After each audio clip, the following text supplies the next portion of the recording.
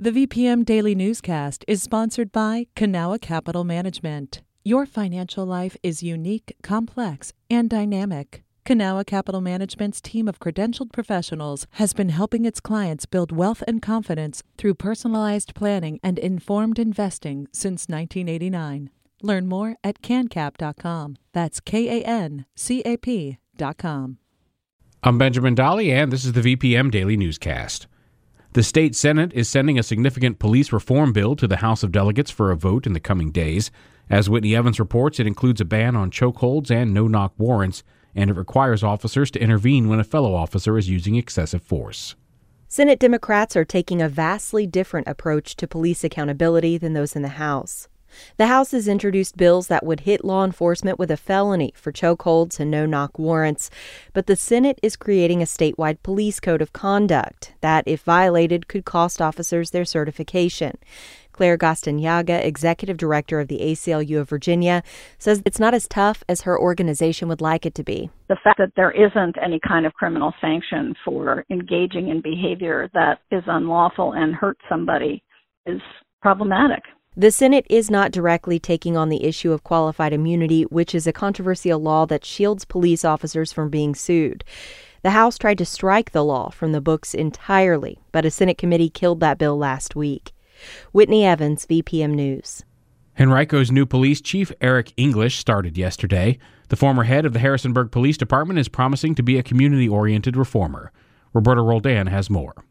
Eric English has spent the last 2 years in Harrisonburg, but he got his start in Richmond, where he rose from patrol officer to deputy chief. Now he's joining Henrico Police amid calls for increased transparency and accountability in law enforcement. In an interview with partner station WMRA, English says he's ready to rise to that challenge. Well, I think if you're trying to build trust and legitimacy in your agency, and you're trying to build partnerships and break down barriers with your community, we can no longer be so protective of information within our organizations. Most of what we do is not a secret anyway. In Harrisonburg, English led an effort to release more data on arrests and use of force. He's promising to make similar reforms in Henrico, focused on increasing transparency and diversifying the police force. Roberta Roldan, VPM News. In Chesterfield County, some special education students in grades K through 12 will be heading back to in-person learning on September 29th. The group of students got the okay to be the first to return by the district's health committee, which gave their recommendations to the school board yesterday. Nick Euler is the coordinator of student health services for the district. Based on our review and analysis of the current data, the health committee recommends beginning the phased-in approach by returning cohort 1 to in-person learning.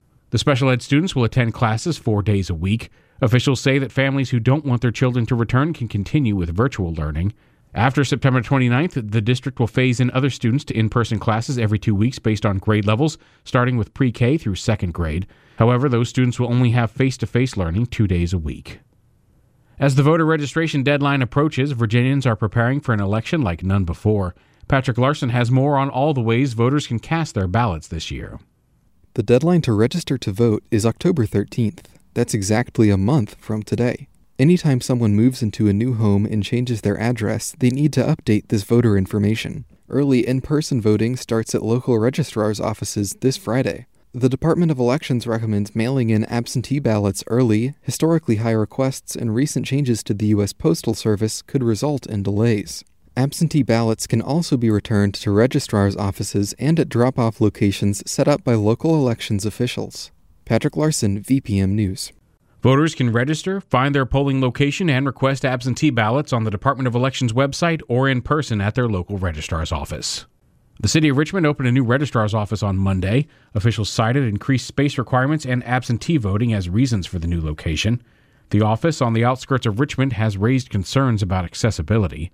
Doug Allen, a public transportation advocate, says GRTC's Route 91, which serves Laburnum Avenue, is inadequate. So even the nearest bus stop to the new registrar's office is a half a mile away. But General Registrar Kirk Showalter says at the Laburnum Avenue location they've made some attempts to improve access. I was only seeking to have one bus stop moved a couple blocks closer, and I got some feedback that was not encouraging.